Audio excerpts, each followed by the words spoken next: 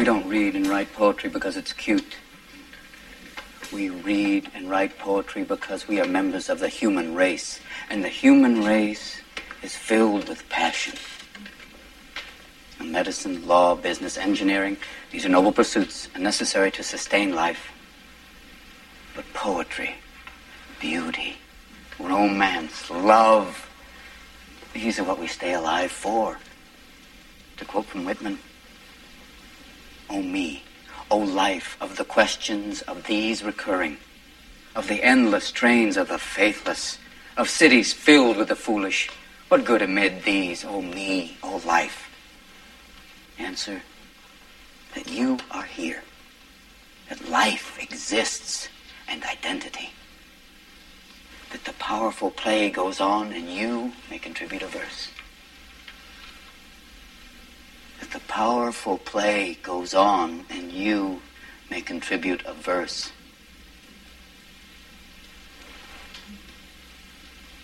What will your verse be? This episode of Apostasy Now is dedicated to the memory with thanks to Robin Williams, who I found out today passed away. Though we're just a bunch of podcasters joking around and talking about whatever, Robin Williams meant a lot, especially when I was young. He created a lot of memories for a lot of us, and he will be missed. Someone has a severe caca mouth. Do you know that? Because I'm very much a skeptic. I'm more of a skeptic than I am an atheist. I mean, atheist is a conclusion based on my skepticism. You'll have to come like a little child to the foot of the cross. That attitude is what is responsible for the rise of atheism. That's not what Islam is all about. Islam is peace. What is the penalty for leaving the Muslim faith? With the death penalty. Thank you. This is Apostasy Now. For people to get the information correct before they start yapping. Get ready to root for the bad guys. Begins with E, evidence. All the evidence. Hey, how's it going? Good, how you doing? Good. This is, I don't think you guys have met. How's that? Can you see, Chris? Hi. How's it going? This is Good, man. Smash Lock. This is Carl from Post-Rapture Looting. Oh, okay. What was that? What was I saying? Oh, yeah. I'm just going to finish off the point I was making, and then this person still plays with a particular type of toy, like a My Little Pony. Yeah. And because they still play with it, it has now been discovered, and it's become a source of social stress for them now. What was his, like, dark helmet when he's playing with his... Yeah. His Not quite that old. Not Rick Moranis old. Still a kid. I did not see you playing with your toys, sir. Good. That was my point, though. That these things that the child innocently enjoys can then be turned against them, and that's what I don't want for him. Yeah. Hello. Sorry. No, that's fine. Oh, he's got one too. Sweet. Yeah. Hey, how was your vacation? It was really good. It was not long enough. They're never long enough. Yeah. No. 3.5 weeks on the road with little kids. So. Oh man, I can't stand 3.5 minutes on the road with little kids. How many you got?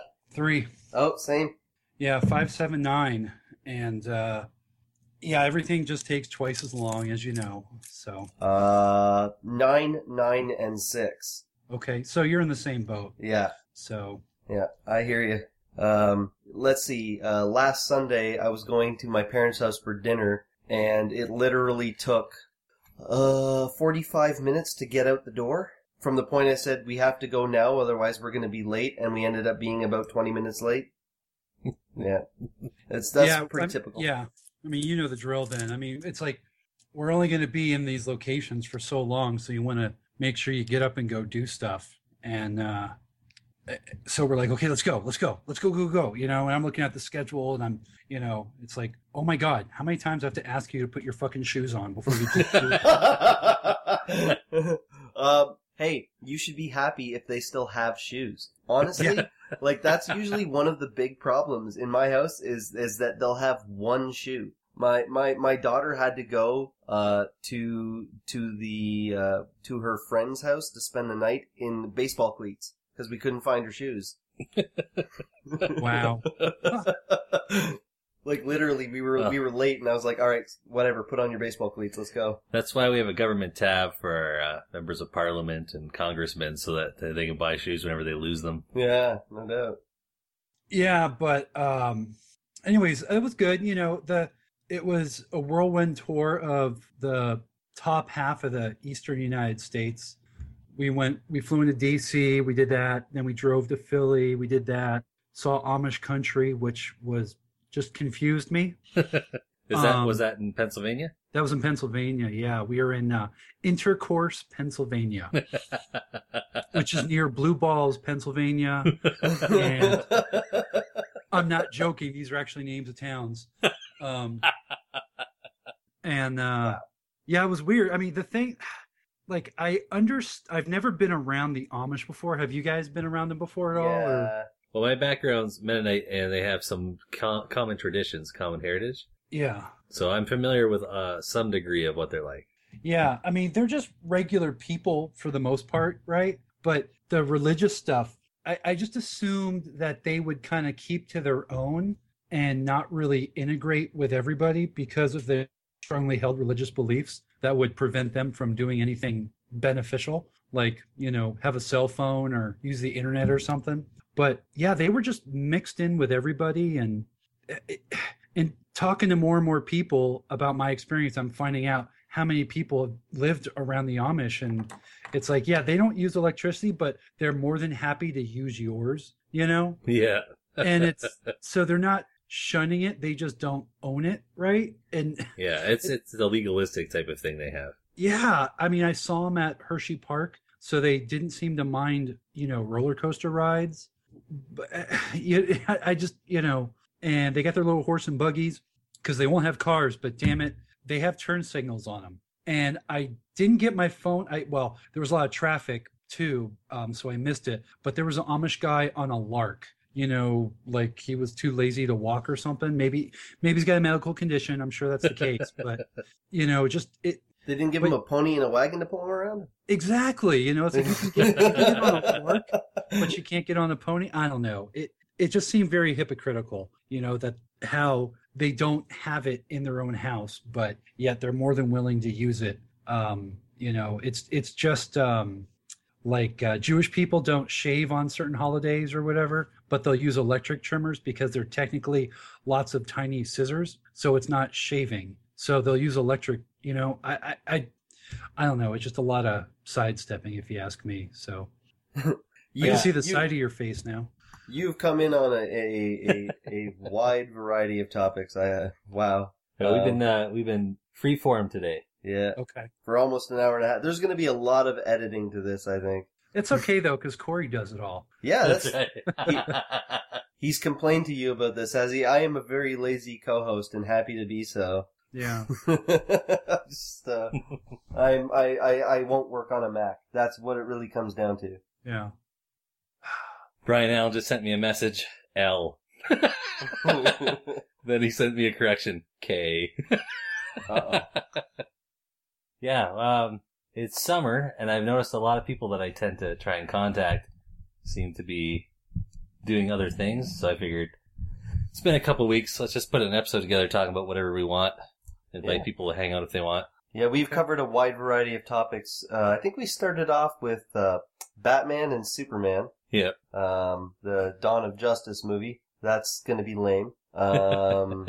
Then we jumped right into feminism because that's always a popular topic. Yep, that's a good one. And video games, social norms.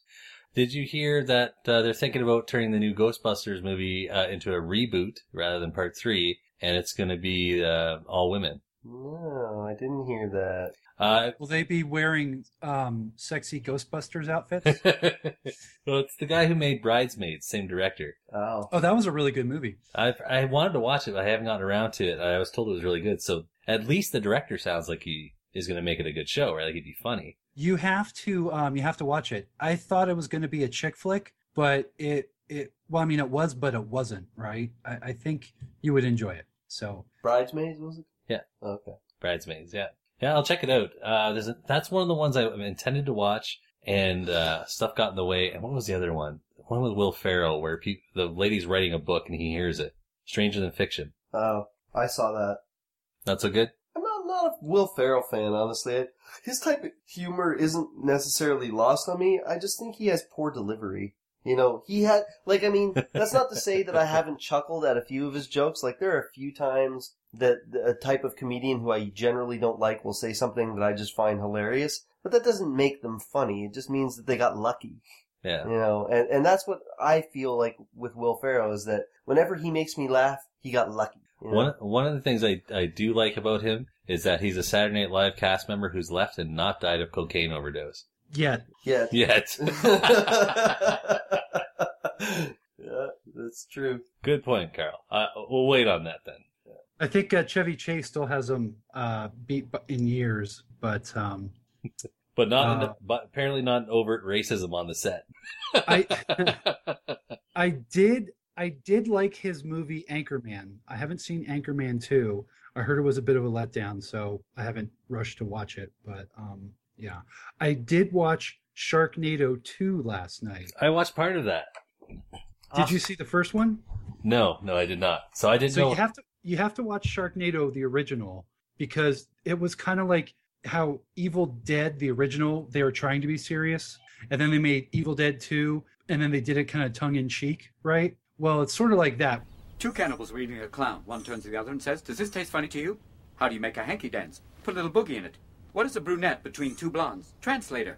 Do you know why blind people don't like to skydive? It scares their dogs. A man with dementia is driving on the freeway. His wife calls him on the mobile phone and says, "Sweetheart, I heard there's someone driving the wrong way in the freeway." He says, "One, there's hundreds." What's silent? Smells like worms. Bird farts. It must have been an engineer who designed the human body, who also put a waste processing plant next to a recreation area. A woman goes into a doctor's office. The doctor says, "You mind if I numb your breast?" "Not at all. Num, num, num, num, num."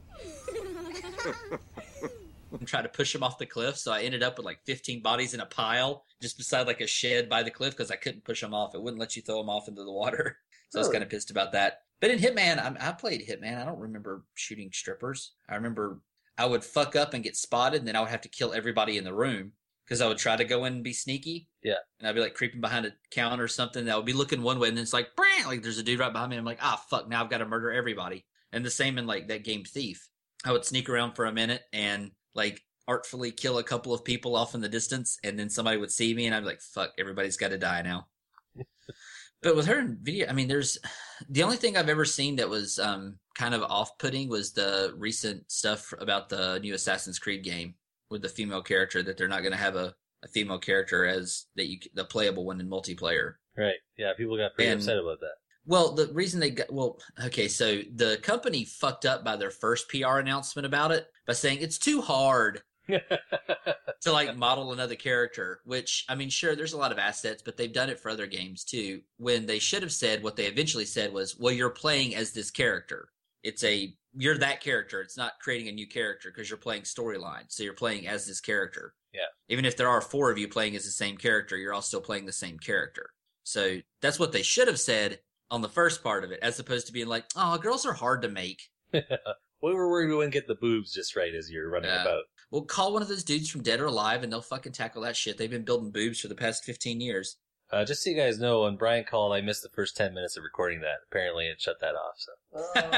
Sorry. That's all right. I've never done multiple calls for recording before, and my recorder just turned off, and so it's going again now.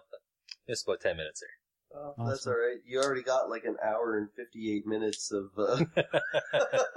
stuff. Lots to remove. There were a lot of pauses. On the thing about what you're talking about, Brian, my opinion is they should have just not responded at all.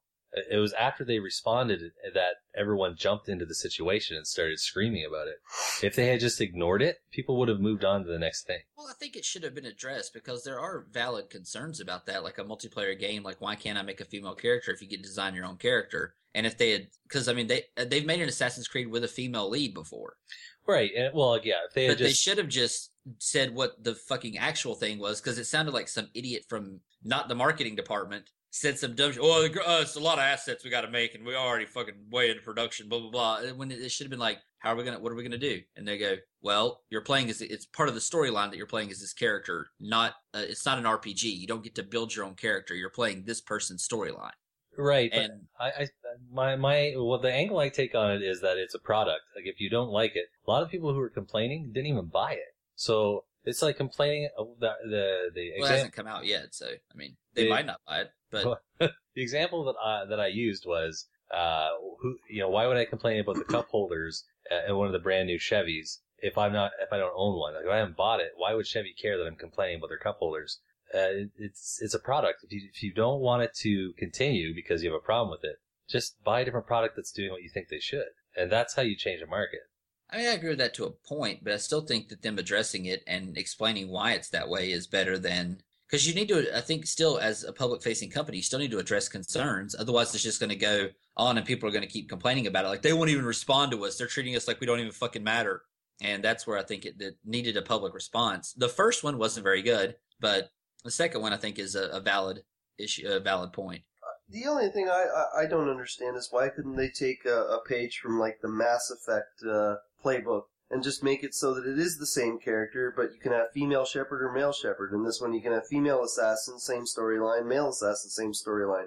Then all you're doing is changing a few minor points of dialogue and creating a female model. Or make them confused so you can't tell which it is exactly. Yeah. Save some time and money. I Everyone's like, is that a male or a female character? And you're like, what? Yeah, you just never show them without the hood on. Yeah. So it's always like, maybe that's a gun, maybe those are boobs. I don't know what's under that jacket. I mean, at the end of the day, it's not an RPG though. It's really not. It's not a design your own character. It's this storyline. It's kind of like when they did Halo. They didn't want to say if Master Chief was a dude at first, but they were like, yeah, he's a dude. He's got a guy's voice. But they talked about part of the reason they put people in armor and stuff like that is because that way you can kind of be whatever you want to be under the mask. Yeah. Yeah, they, in online play, I think you can select female or male. Yeah. Now, the thing I have a problem with that, so this is where my concerns come in. My brother and I, we spent enough money to get Halo 4 because that was his game that he loved to play online, and it was total crap. I liked Halo 4. That was one of my favorite ones, actually. I liked it with 434 Studio more than Bungie, honestly. Well, my problem with it was that there was an unbelievable amount of glitching. And I think that they spent time changing things that were fine the way they were, and I wish they had spent more time adding rather than altering. Those are the types of things that I'll get into discussions about. Whether, like, if you have a character that's playing through and it's a woman, I don't sit there going, oh, this game is sexist. There's only a woman I can play. I just don't get it. I don't get it. Well, it's the same as guys never get upset about that they don't look like the Gears of War characters. Like, why am I not big and built like that? Nobody's going to like me whenever... it's destroying my self-esteem. Yeah, like, I remember people got really mad about Lollipop Chainsaw, which was like this bubbly cheerleader chick that killed zombies. And what do you want her to dress like? Her character's a bubbly cheerleader. Do you guys think that these extreme feminists, the ones who are, finding patriarchy in Halo 4, are ruining like what women are really fighting for? Do you think that they're ruining feminists? Yeah, sort of the way PETA being extreme and embracing pseudoscience and whatever is really not helping animal rights activism anymore, Yeah. And it's kind of sad. And I don't know. I haven't really said anything. I know this is a topic that's been coming up a lot, but even before today, but I just don't even give them any thought. I go, okay, you're an idiot. Move on to the next thing. I don't know. Personally, I think they do hurt it. They do hurt the rights of women more than they help. But not just women, but equality in general. It makes everything hostile and poisonous. Yeah, it makes people get a sour taste in their mouth when they hear the word feminist because they think of these extreme people. Sort of like you get a foul taste in your mouth when you think of Christians because you're thinking of the Ken Hams of the world. Yeah. It's just, Anyway, okay, that's I agree with that. And the worst part is that the only way to cure it, I think, is to address it, take it head on. But a lot of people can't be bothered because, like you say, I just don't give it much thought because it's a completely vapid exercise to try and address it with the individual espousing the point of view because they will never be convinced that their position is wrong. There's a popular conflation that often happens with people when you challenge a feminist idea is they'll conflate you with being anti-woman. And sometimes once that's done, it's difficult to undo it. Yeah. So that's why people back away, I think. They don't want to be perceived as being a woman hater when really what they want to do is challenge an idea. I agree.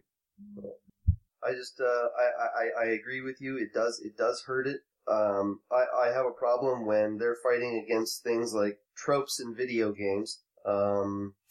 Now, here's the thing. I don't have a problem with them fighting against tropes in video games. I have a problem with the way they try to execute it and make it like some big grand patriarchal scheme, which it's not. I mean, yes, there are issues that need to be addressed. Their execution of addressing them is poor. Well, because sorry, go on. Well, I'm just saying that's, like making YouTube like, look at all these bad things the video games are doing. This patriarchy. No, we would talk about what you would like to see and not about what you're hating to see. Yeah. Let's go for a positive move. Like, hey, why don't we start making hey, I've got an idea. Instead of making always the damsel in distress, but make it some other type of game where you're doing something. And the girls' game shouldn't be a fucking Honey Housemaker or whatever. But that I hate to speak to reality here, but the reality of it is women, generally speaking, aren't the ones buying video games. It's typically a male audience. That's shifted a lot in the last 10 years, though. It's shifted a lot, but it's still gamers. The majority is men. And I don't think that when men are playing Halo, they're really concerned about the patriarchy. We don't give a shit. And the people complaining about it, I think, as Brian was saying, or someone said earlier, was, they're not even buying the game. They're just making noise and bitching and moaning about it. When the reality of it is they can bitch and moan, and they could even, let's say hypothetically, they're correct, right? Right or wrong, they're, whether that's true or not, let's say that they're absolutely correct. It's not going to change anything because people are still going to buy the video games because they want the explosions and crap, right? Yeah. That you're not going to, so they're not really changing anything, in the video game industry. And, you're not going to go out there and start playing some other game necessarily because of the patriarchy, quotes about, Halo 17 or whatever the hell it is. It's just, the 20-year-old guy who's buying the video game to play online with his buddies, is probably never even going to hear about these people. And I don't, I could be wrong, but... hey guys, I got to take off. I'm blocking the driveway, so I'm going to go home and feed my children. Check you later. See ya. Yeah.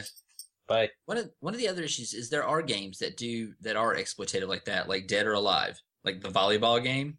It was just girls with big boobs bouncing around on a beach. That's one of those. It's like, okay, well, it's not really sexist. It's just that's what they made. They made a beach volleyball game with 3D big boob girls. Well, I don't like that all the guys are, chiseled and buffed. Well, that's what I was saying. Yeah, the guys don't get pissed off about that. We don't care when every single video game character and even the big dudes are. It gives me body issues. Let's just say you'll never hear that, and I've never met a girl that's gotten mad about Princess Peach being a princess, or oh look, she's so thin. I need to lose weight. Maybe I'll be a princess. A plumber can save me.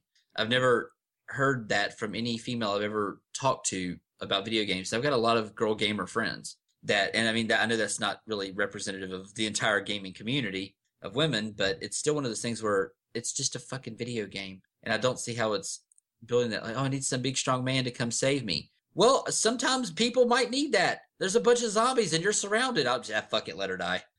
She can help herself. Like, then you lose points for not saving somebody to be part of your team. I mean, it's. I don't know. There's a lot of dumb things that get said about video games and the comic book culture and all of those. Just the Comic-Con culture, I guess. Really, it could spread out to like video games and Comic-Con, like the action hero movies, stuff like that. Because a lot of women, I mean, I guess the problem is more societal in general than it is in video games. It's because nobody wants to watch strong female characters that often because they're like, they want an action hero. And that for a long time, that didn't exist in comics. So, I mean, there were some, but predominantly Superman, Batman. Well, it changes with content. Iron Man. This is what I try to emphasize is that you can try to intimidate change and scream about change, but the real long-term power that's going to change and bring women into the market, for instance, and make them a larger portion of it, is that you start talking to them and gauging what they respond to and offering them content that they like. And to be honest, I don't think that's as simple as you can have a male or a female character for any given situation. I think it has a lot more to do with the type of interaction you have, the type of storyline or the type of setup for the game, and how you introduce it to them as far as your advertising and stuff like that. There's more to it than just going, this is what men want, this is what women want, everyone has to have, equal. Yeah, we're much more dynamic species than that. Yeah. So are you implying somehow that the people complaining maybe don't fully understand what's going on? Carl, I would never make such an allegation. Never. But a lot of the arguments from the really hardliners, I do feel, are from people who are not real adamant gamers. I think that there's a point to that. I could agree with that, because all the female gamers I know don't give a fuck what character they're playing. They're playing it to play the character. It's like, I mean, there are dudes that play female characters in games and don't give a shit because they're just playing it. They want to play the game. That's all they want to play. It's the game. That's true. It's really about the game. I have Fallout New Vegas, and my most recent character is a chick, and she runs around wearing a bonnet. So yeah. Yeah, it's one of my really good friends. She did play professional Counter-Strike, and she can fucking destroy people in that game. And she doesn't care what the character is. She's playing the game to shoot stuff, because that's what she likes doing in video games. Is I'm gonna fucking headshot every single person I see. You can never tell. You can never tell exactly. Like I said, it's what I'm talking about, gauging reaction. You can never really tell what kind of phenomenon is for certain going to take off. No. Some games that have become really successful, people probably wouldn't have, anticipated they'd be such a game changer. Pardon the pun. Like Grand Theft Auto 3, I know I loved it as soon as I played it, but I don't think that I had I didn't think that as many games would go 3-dimensional, like full world roaming. Yeah. Open space as have been the case now.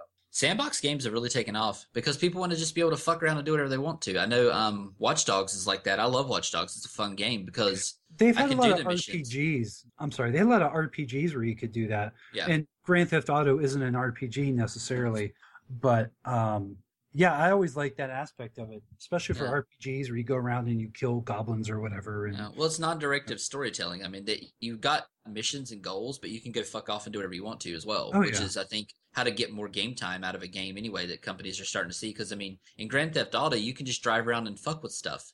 Yeah. Like, I'm going to go jump a car off a building today and try to land it in a train and see if that works. And it doesn't matter. You can play with your friends. It doesn't matter. It's just a fun game. And at the end of the day, like, it doesn't matter who the main character is. It doesn't matter if you can customize is it a fun game? If it's fun, that should be what sells the game. Yeah. So. And graphics are important, but as the, success of some indie games. Not so much. Yeah. It's not the end all be all.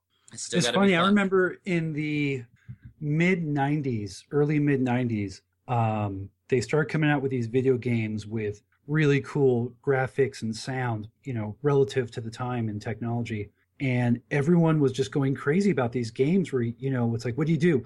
You walk around a room and you click on stuff, And I was like, that's the most boring game ever, and I kind of realized that, it's more about gameplay.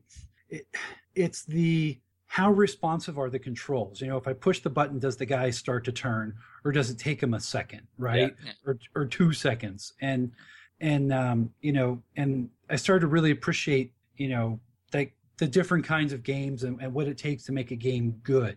And there's some great games that have crappy graphics, and I still to this day will say XCOM is one of the all-time greatest video games. And I don't know if you guys ever played it. You can probably get it for free on the internet somewhere. It used to come on like a 3.5-inch floppy. But it was an amazing game. And they did a reboot of it for the PlayStation and probably Xbox. And the reboot wasn't as good because it didn't have all the shit that you could do. And it was a brutal game.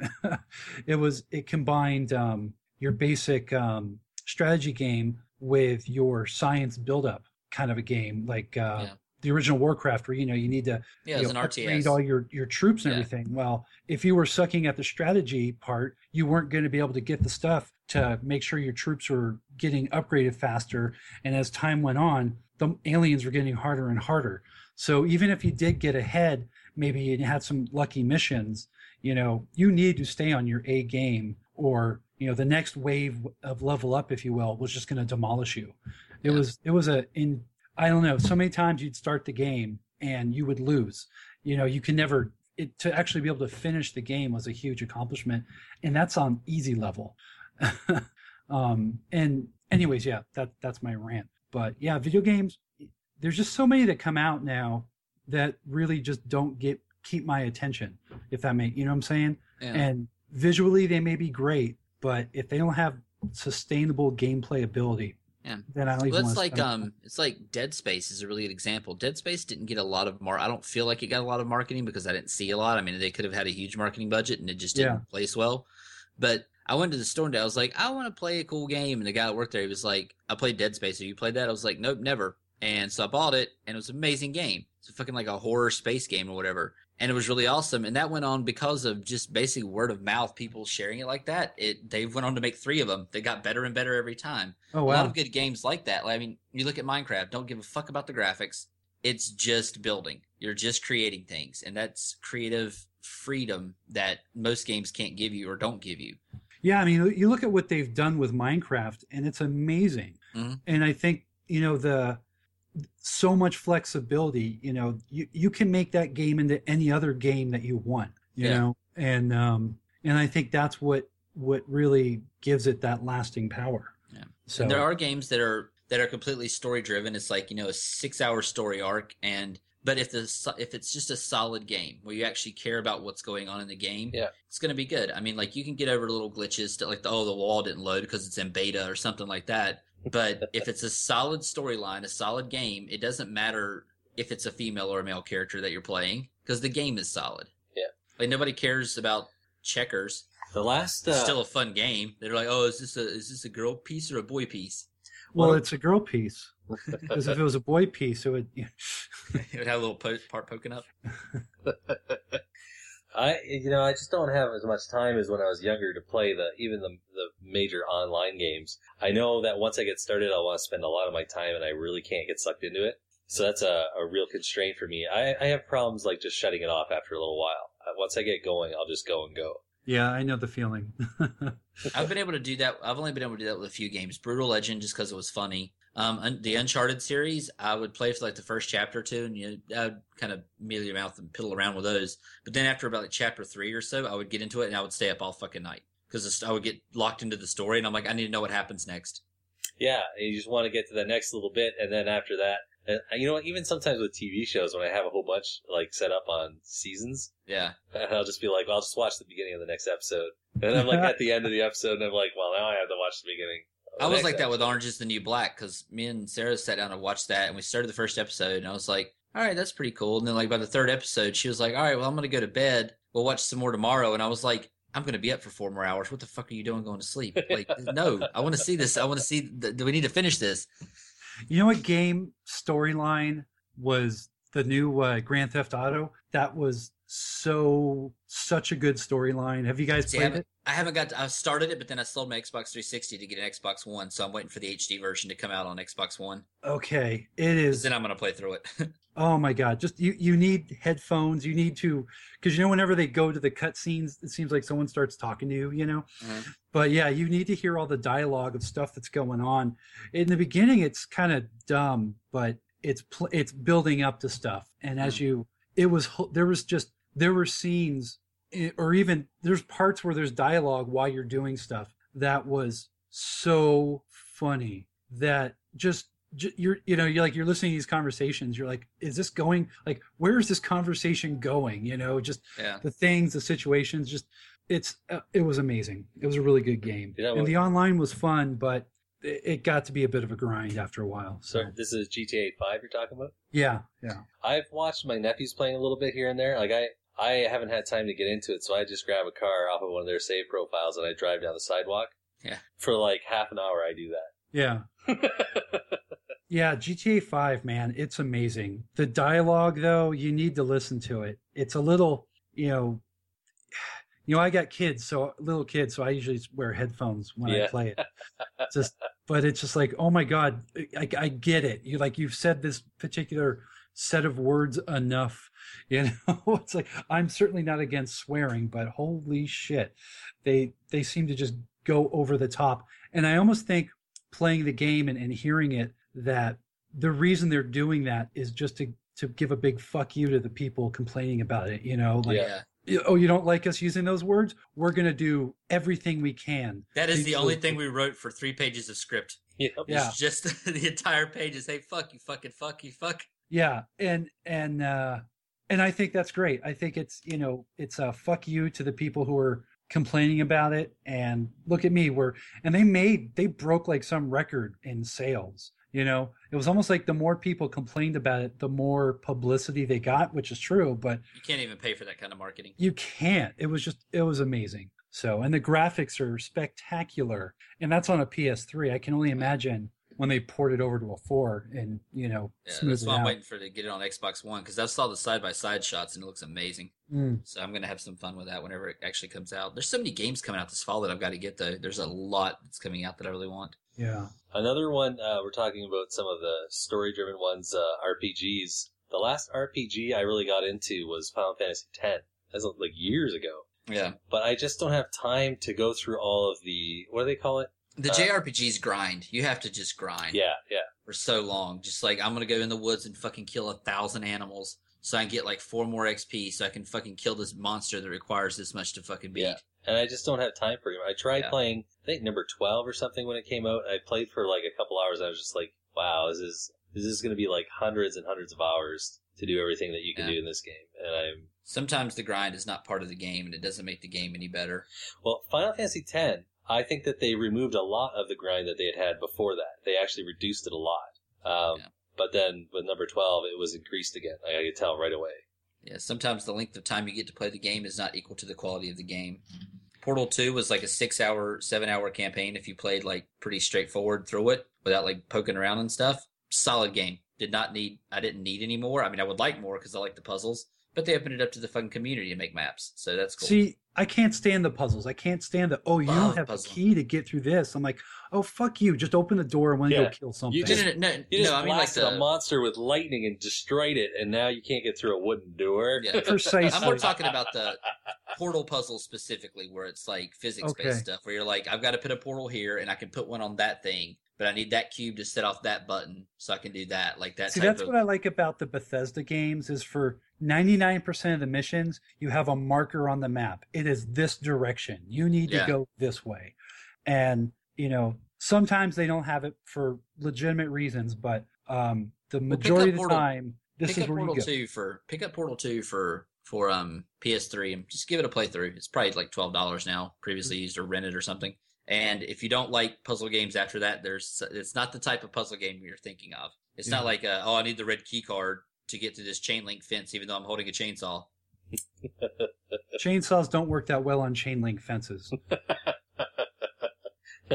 They both have chain in it. I get that. But, Or the fence is like 6 feet tall, and you're like, I just can't get over it. Why can't I climb? Let me climb over it. They've gotten better at that stuff. It used to be, I was in Grand Theft Auto 3, I think if you fell in the water, you'd die, right? Yeah. And well, that like in Dead Rising, you're like, I have boxing gloves made out of spikes, but I can't get through this wooden cabinet. Yeah. Like I should be able to open up everything in this building. What I hate is, so talking about puzzles, I hate obstacle courses is what I call them. They're distractions from the main storyline, and I hate when they make them mandatory. Grand Theft Auto series does this, where all of a sudden I'll be like, okay, in order to progress in the main storyline, you have to take these little remote-controlled cars and go through a course. But be careful, there's dynamite, something stupid like that. Yeah. So now I'm playing a completely different game in-game, and I'm forced to do it if I want to progress. It pisses me off. Yeah, have you played any of the Bethesda games, Skyrim and? Yep. Yeah, so those have a lot of side quests, but they don't necessarily inhibit you that much. Not like with the remote control cars on the beach. Grand Theft Auto, you're like, seriously, I have to,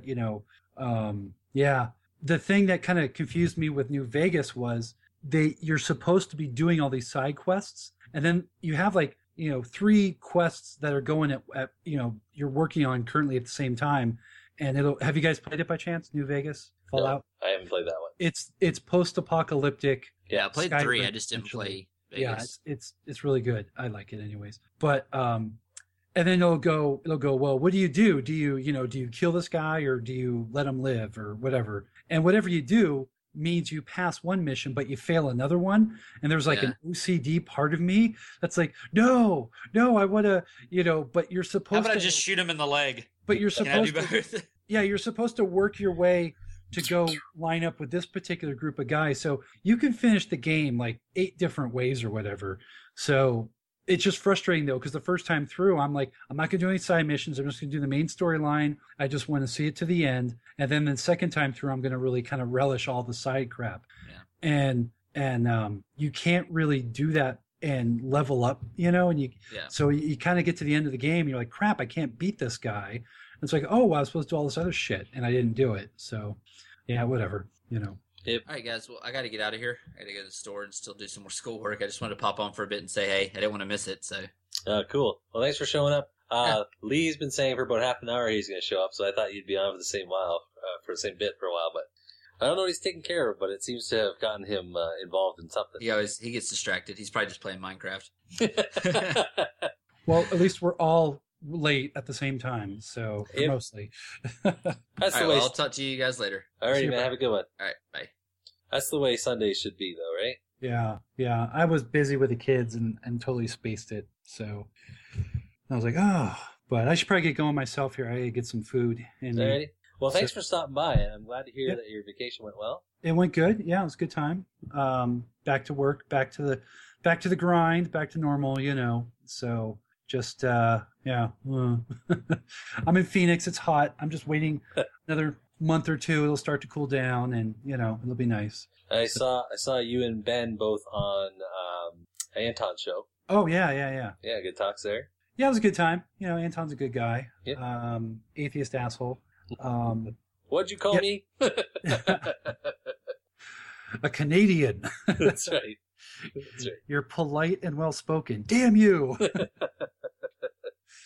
Yeah, it was a little because we did the last episode of Post Rapture Looting. I don't know if you caught that or not, but so I'm done with Post Rapture Looting. I did all the work on it mostly.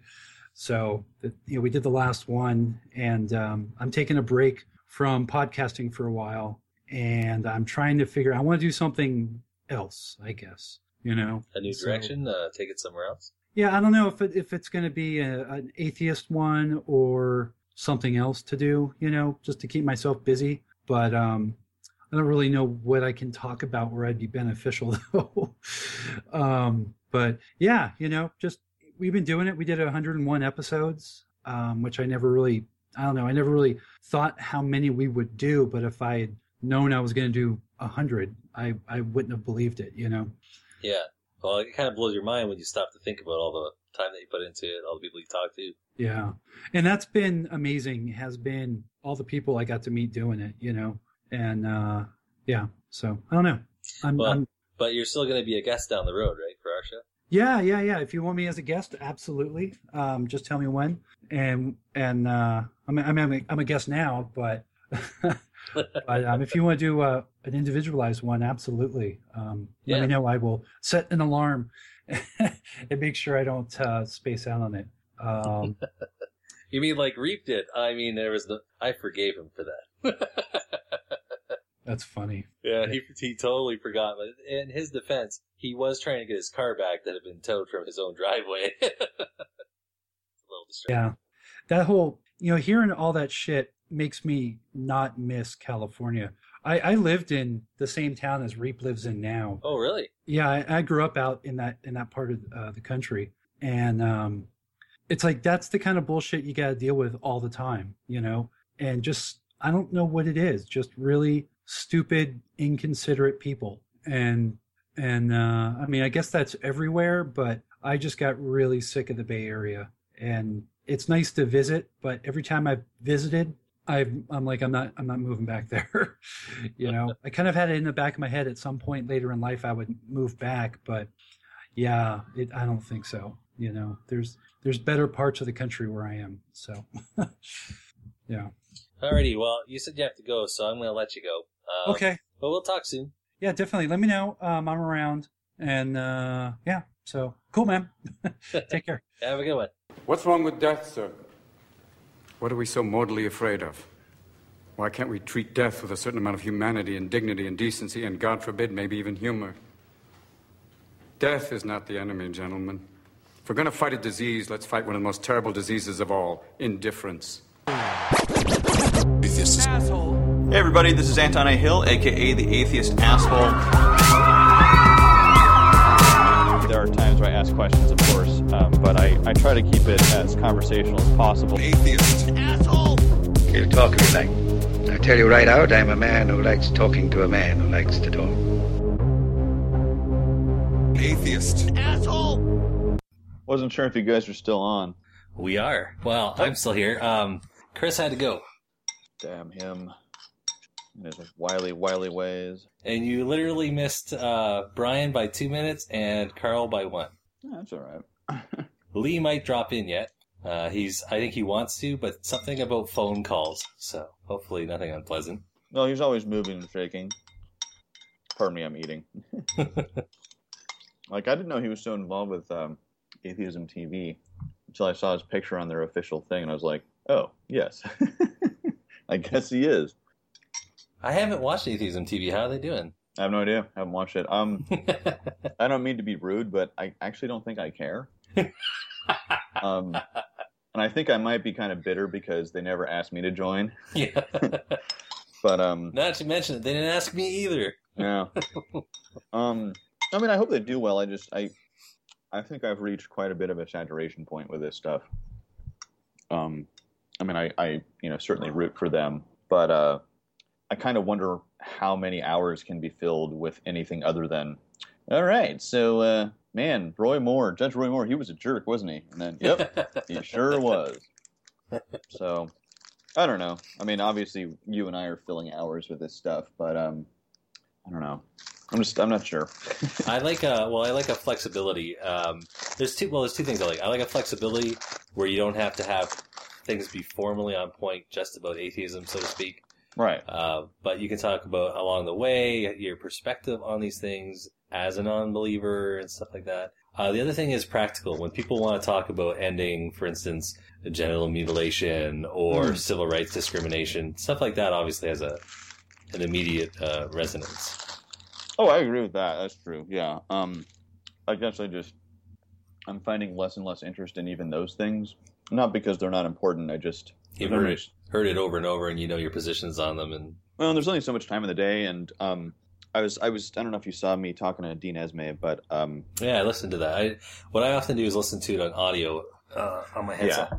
But one of the things I told him that I still feel is that I found that very few people are really truly interested in discussing their opinions, even when they use labels like freethinker. So one of the reasons I want to talk to him was because when we first talked randomly in someone else's hangout, I told him straight up that I had been highly critical of what he and they do. And I don't know why I was shocked. And I wasn't like bowled over or anything, but he was just like, oh, okay. And I have never had that experience with some people who disagree with him. Without naming names, I've talked to a few people where I was just like, I'm not saying you're wrong. I'm saying, like, why do you think this? And in most cases, they're like, you just hate wit. And it's like, no, I don't. Just yeah. Can we talk about this? Yeah. In fact, in a couple cases, I think it was like 2 years ago, I said, look, I'm not saying I disagree with you. I just don't understand. Those are two different things. And I might agree with you, but I want to know more about your position. And usually I was accused of trolling or jacking off or whatever. And I'm like, yeah, I understand that's a possibility, but you probably should understand, too, that if you're willing to put yourself out there in an online forum, you're running the risk of that. So if you want that to go away, then you should perhaps get offline. I don't know. And for any listeners who are unfamiliar, when I put this up later, jacking off refers to just asking questions. And they're saying you're wasting my time because you don't really care. Yeah, I didn't really understand it at first either. I think it's supposed to be a brand of trolling where you're asking questions which are insincere. They're meant to provoke a response. Yeah.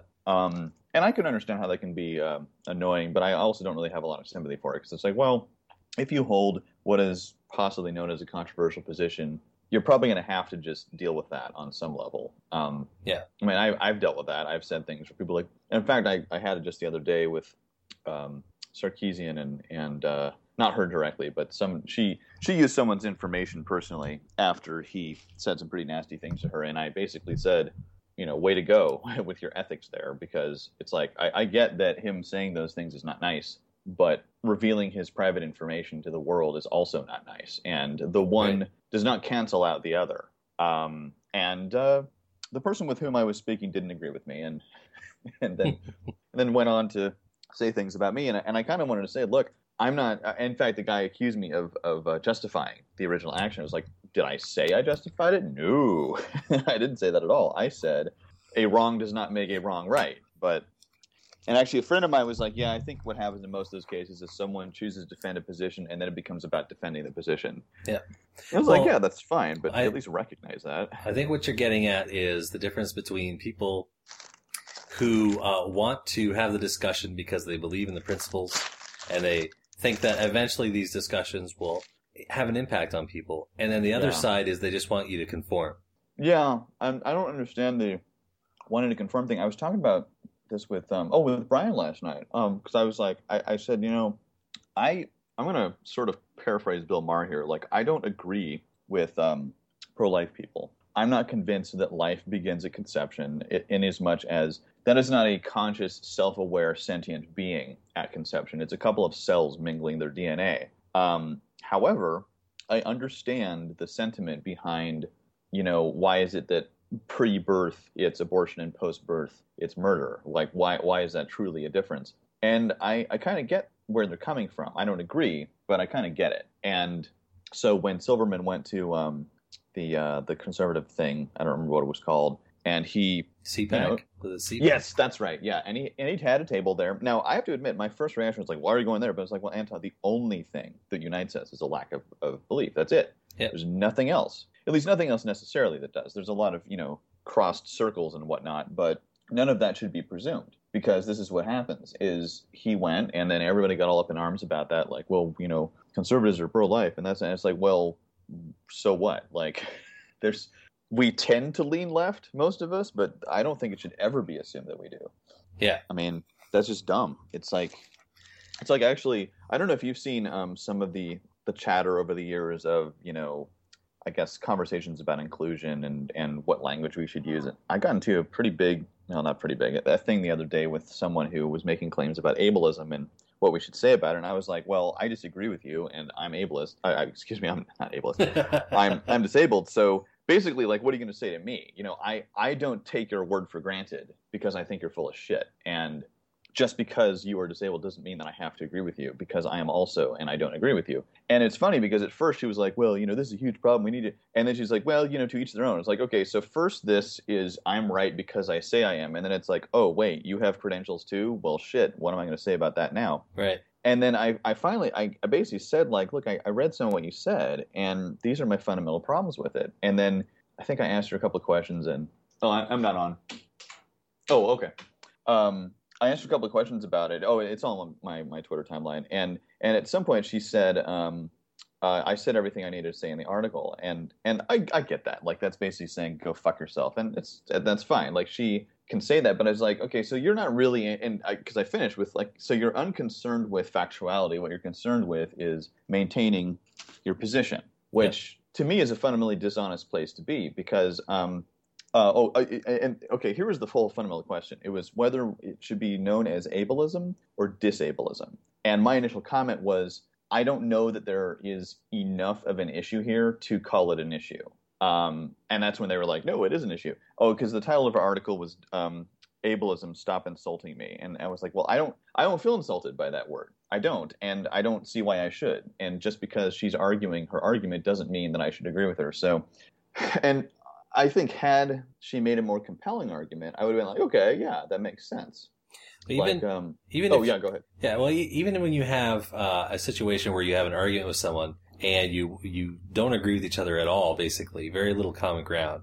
One of the things I used to tell people when I was growing up is that I would often, because they would think they have no impact on me. And then years later, they'd realize I had changed my position on something, and they'd be like, oh, when did that happen? And I was like, well, remember that argument we had? Well, you got me thinking. Oh, right. And they had no impression. Well, I'm like, that's because I only thought about it afterwards. I review the argument, and I try to remember the points that you make, and I really consider, is there some validity here? Otherwise, it's a waste of my time. Like, if you don't consider what the other person has to say, like, why are you even arguing? Yeah, and I mean, she said something that did kind of grab me well, she used different terms than I would have, where she basically said there's a medical model to ableism and there's a social model.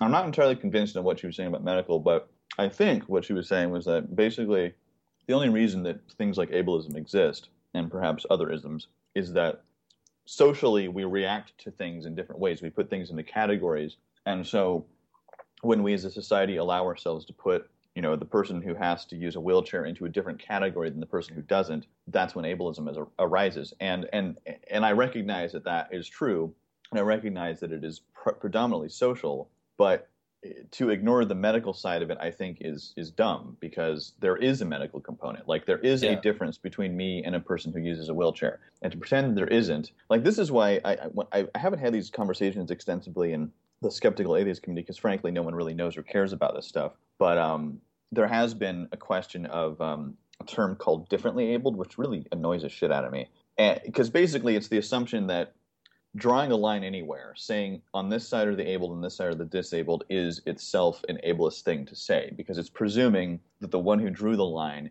can make that distinction. Yeah. And I understand why that is an objection, but as I've told people on Twitter and elsewhere, the fact is I don't drive for a very good reason. And I don't think that should be considered differently abled, because it's not like I drive differently, it's that I don't drive. And I'm not ashamed of that. It's for a very good reason. I would kill people. So I don't need people to be sensitive to that and say, well, I know you're differently, like what does that accomplish? Nothing, in my opinion. So while I understand the claim that the able-disabled thing can be a false dichotomy depending on the condition and what we're talking about, it isn't necessarily always a false dichotomy. So while, someone can adapt to his or her situation and do things differently, and therefore render the disability effectively meaningless, and in which case the differently abled label might apply, I don't think we should assume that it must always apply and just take that as the granted position. So that's when I get frustrated, because it's like, well, you're basically just telling me we should do this because you think we should, which, fine, you can have that opinion, but don't expect anyone else to adhere to it. And if you're going to expect it, then expect a little bit of pushback, because isn't it also a little patronizing? In my opinion, yeah, because like when she said, like, oh, I said everything I needed to say in the article, it's like, okay, so you're assuming now at this point that that's sufficient. And maybe it is. I mean, maybe an expert would look at it and say, yeah, she made her points. But I read most of it. I don't mean to insult the woman, but I got pretty bored at some point. I was like, okay, you're kind of rambling at this point.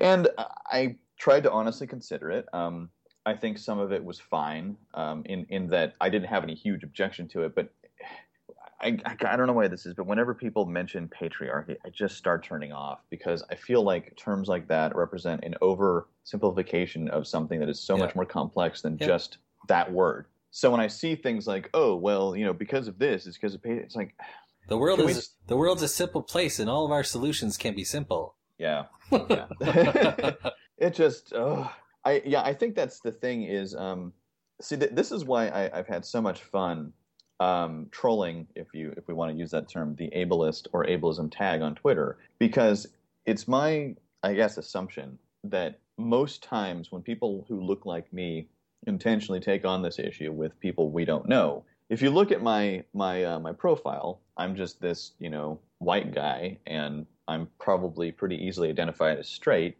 And, I'm standing in front of this, like, cart thing, and it's on Venice's Lido Island, which I don't think is apparent from the picture, but all it takes is a little research to realize that. So, arguably in a very privileged position, I understand that. So when I go in and I say, hey, I have a question about this, I think many people they look at those attributes and go, oh, he's just a jerk-off who's, coming here to be problematic. But then when I say, well, actually, I'm a lifelong gimp, then suddenly I have credibility, and it's sort of forced upon them. Like, oh shit, we were going to just disregard him out of hand, but now we can't, because he has a legitimate thing. And actually, someone said something about sitting on their sunglasses, and I said, yeah, I sat on mine recently too, and it really fucking pissed me off because I wear them all the time. So yeah, when I first started the conversation with this woman and this other woman, they started giving me this lecture on, ableism is real and it's a terrible thing. And I was like, look, I've been in and out of eye doctors since I was 2. I know what it is, and I'm not denying that. In fact, I said I'm not denying that this is a thing. I'm denying that. Or no. Okay. I remember what I said. I said I'm not denying that this is an issue. I'm denying that the linguistic aspect is an issue, because I'm not convinced that it is. Like, I don't. were it not on Twitter, were it on Facebook or something, I probably would have said, look, you haven't convinced me that, one, ableism is an insult to you, and two, that even if it is, that it is so insulting that it requires you to write an article about it. And granted, I can't presume to tell her what she should or should not write articles about, but in my opinion, if we're going to write articles about things, maybe it should be about actual harm that incurs upon people, like being blasted with fire hoses or being not allowed to drink from the same water fountains as other people. Like, actual ramifications that affect people's lives. Whereas I'm not convinced yet that the correct term or lack thereof really affects my life. I mean, at the most, I'm annoyed. And granted, I don't like feeling annoyed, but there's a huge difference there. So... did you ever watch the series Bullshit, Penn and Teller? Oh, God, yeah. Mm-hmm. It's a stupid question, I guess, but yeah. So they had an episode on there. Every now and then they'd have one where it was just like, you know what, this was a complete waste of my time to watch this episode. Most of them were great. Some of them were not so, didn't really resonate, didn't seem to have that much. And one of them in particular I remember was about that they said that, I guess, what was it, the status of disability is bullshit. And in the beginning, I remember he's walking along and he's talking, and there's a guy in a wheelchair behind him. Going over all the steps that he's going over. He's like lifting himself up, moving like a ladder out of his way. And it's like, you know what? This is stupid.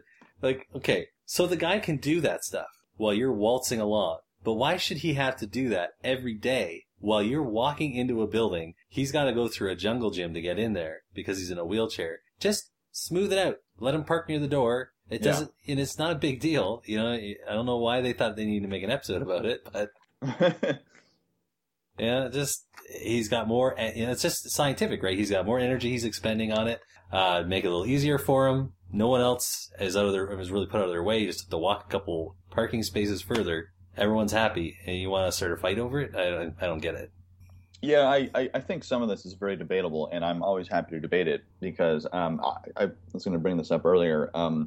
I don't know if you've seen the user's Internet Aristocrat. He's done few, but some really fun videos on Tumblr and on other stuff, like basically taking on the social justice people. And I'm glad he does it because I'm not willing to do it because it takes time and effort. But one of them is on ableism, and he essentially says this is bullshit and we should make fun of it. And while I don't agree with the first part, I definitely agree with the second. I mean, it is a thing. It is possible to be treated differently or less than based on a physical disability. And notice anyone, I'm saying physical because emotional and mental occur within the physical. So fuck you. But I really liked it. It was like half an hour and it had a lot of basically he surfs Tumblr pages and then he comments on them in real time. And I really like his voice and I like his commentary. It's very funny. Excuse me. And basically his point on some level was we're creating a thing that doesn't actually exist. Yeah. Because he found a bunch of autistic people or people who identified as autistic. And I don't know a lot about autism. I don't pretend to. It is not the same thing as I have. They call it a spectrum now.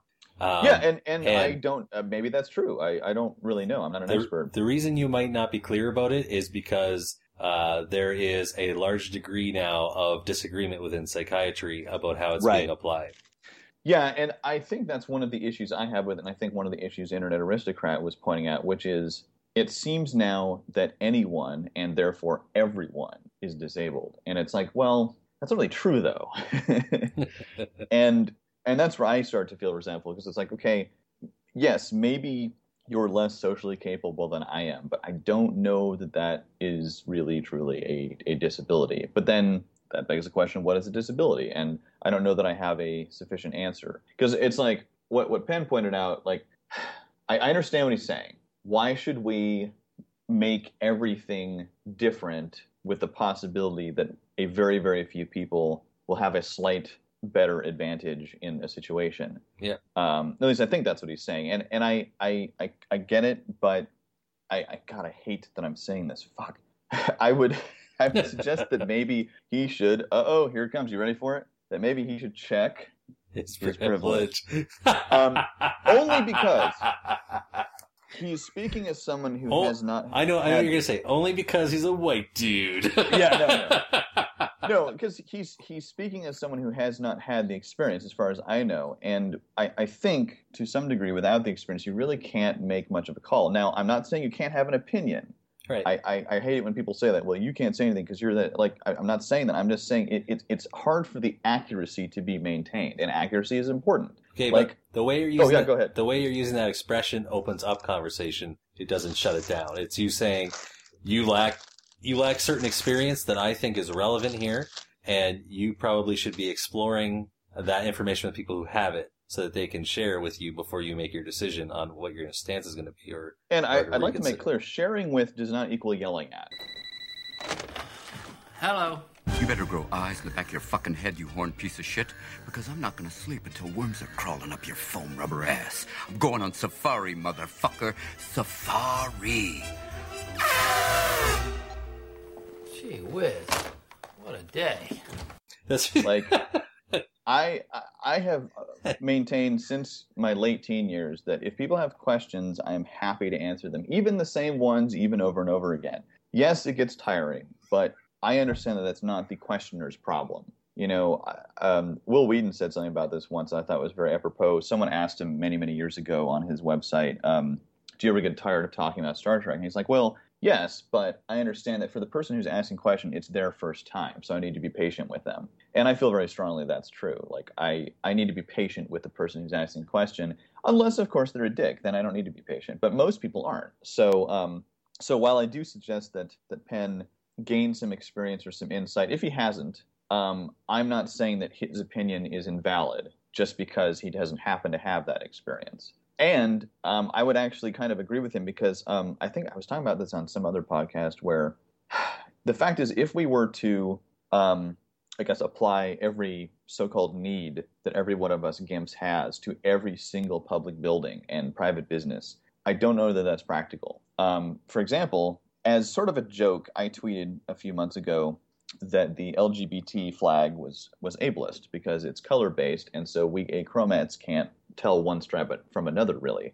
Now, I'm saying I was kidding because I understand that's not the point of the flag. I also understand that it doesn't really matter. Like, the fact that I can't tell the stripes from each other doesn't have any real impact on my experience of the flag or the impact of the people who created the flag or the people for whom the flag was created. I understand that there's a net zero effect there. Now, if it were, say, I don't know if you remember this.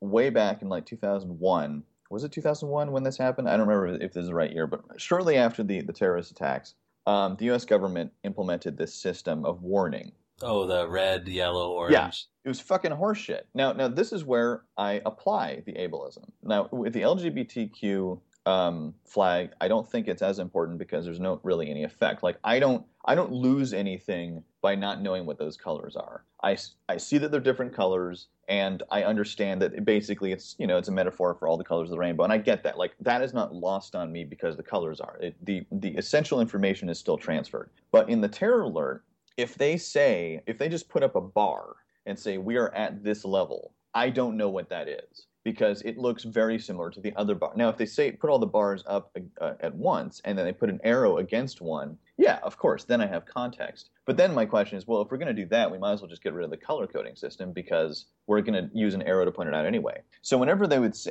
and actually linguistically, when they were like elevated, extreme, honestly, I had no idea where we were. So it was a useless system anyway, but the colors really pissed me off because it was like they were all warm colors, as I recall, and that is indicative. I don't recall. Like, it didn't stick out in my mind well enough. And of the warm colors, they all kind of look similar. So I was like, great, Bush, thank you. You were just always terrorized. No, seriously. I was like, okay. In fact, the first time I saw it, I thought, well, I can't tell what those are, so this information will be completely useless to me, so I'm just going to ignore it. And I don't want to live in fear, so I'm not going to. So I will just assume that, yes, I'm always in danger, but what are you going to do about it? and I just let it go. It's if people the general population don't have access to whatever it is the hell they're talking about.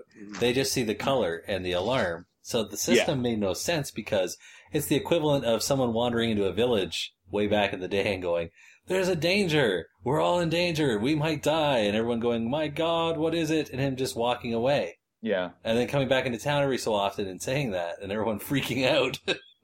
Well, yeah, David Cross had this great bit shortly after that system came out where it was awesome. He said to his audience, "Hey, so speaking of the terror alert, does anybody know where we're at? Are we at like we're about to get nuked? Are we at?" And you know, some of the audience is like, "Oh, we're like red, oh, we're purple." And he's like, Nobody knows. You know why nobody knows? Because nobody gives a shit. It's completely useless information. It has no impact on anything, and it's just about being afraid. Like that's the only real purpose for it. And you know, it's like there's some family somewhere where like, oh, they raised the terror alert to yellow. Well, what do? You get scared. Okay, now I'm scared. Now what? Oh, just get the roast out of the oven. I mean, it's just you know, it's useless information. It might as well give us updates on the latest estimates on when the sun's going to go nova. Like, that's a good point. Yeah, exactly. Because it's out of your control. There's nothing you can do about it. Yeah. Well, that whole era was just rife with bullshit. Yeah. But I mean, it's hardly a shock to anybody. I was always so surprised when some bullshit thing would come out and be like, "Wow, that's a bunch of bullshit," and then no one would say anything about it. And it was like, what? Nobody else thinks this bullshit, do?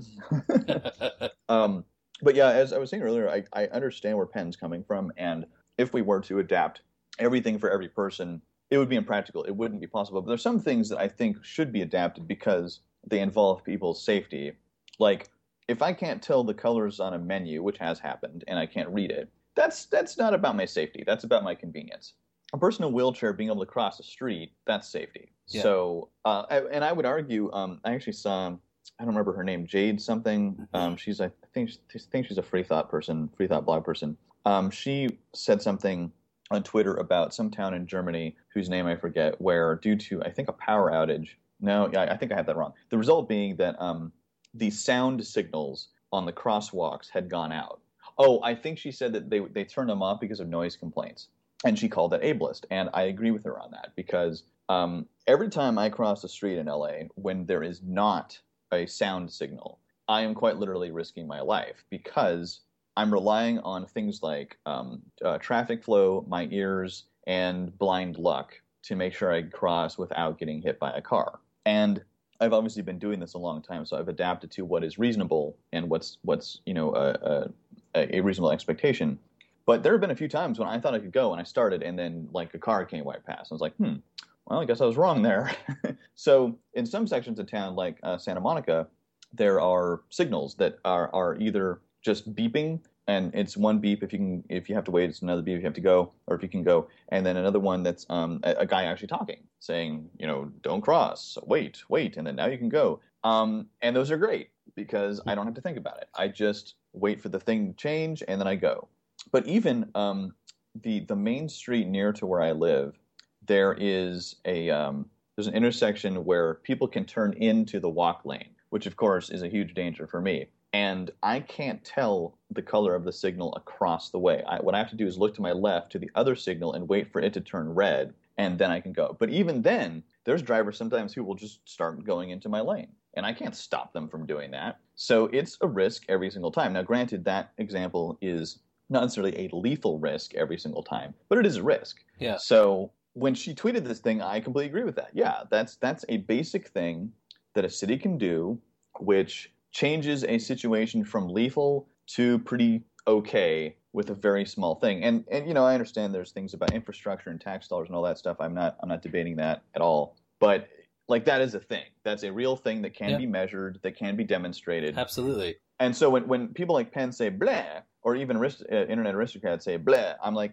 yeah, I understand where you guys are coming from. This is a real thing. It can be measured. It can be demonstrated. So, you know, you're being a jackass about that thing. So the menu doesn't matter because if I can't read the menu item, I can just ask. It doesn't really affect my life. And in that case, ableism, or as this lady Lisa, whatever her name is on the internet, would say, disableism. Yeah, it probably is in terms of attitude, but it doesn't really have any effect. So it's just, I think as you said, as Penn had said, it's, stop. It's, it can be a bunch of bullshit, especially when the spectrum is stretched out to where it doesn't mean anything anymore. But, oh, hold on a second. Yep. Sorry, I'm being checked in with. It's okay. And actually, I would argue to a small degree, although here I am coming from my privilege, the whole race thing, because I just saw this documentary yesterday about jazz, and they used the label Creole with some people and Negro with other people. And to some degree, I couldn't tell the difference in some cases. So my question was like, okay, someone decided that this is an appropriate label, but I wonder what they were basing that on. Because in at least a few cases, skin color was not the best basis because some were closer to each other than others. And that's actually why I think the whole race model is bullshit. And I really wish we would start using different terms because, there's some woman I met quite a while ago who, I think a friend of mine met someone else where they came from a different culture in the United States. So they didn't have the same baggage that we all have with the South and the civil rights bullshit and the slavery bullshit. So even though their skin colors were what would perhaps have them identify as African American, because they had not had the experience, not having been raised in this country, they didn't identify that way. So at that point, some of the terms that one would use with them in a conversation about this were useless because they didn't identify that way. So that's like, well, then what's the point of the terms if they're useless? I mean, that's the reason we have terms, is to have them be useful. Yeah, it's for communication, exactly. So now, in terms of ease of communication, I use the term race because everybody knows what it means, basically. But I really don't like it, and I wish that we could somehow culturally just eject it. And I don't know what we'd switch it to. Maybe ethnicity, I'm not sure. Maybe culture. I don't know what would be better.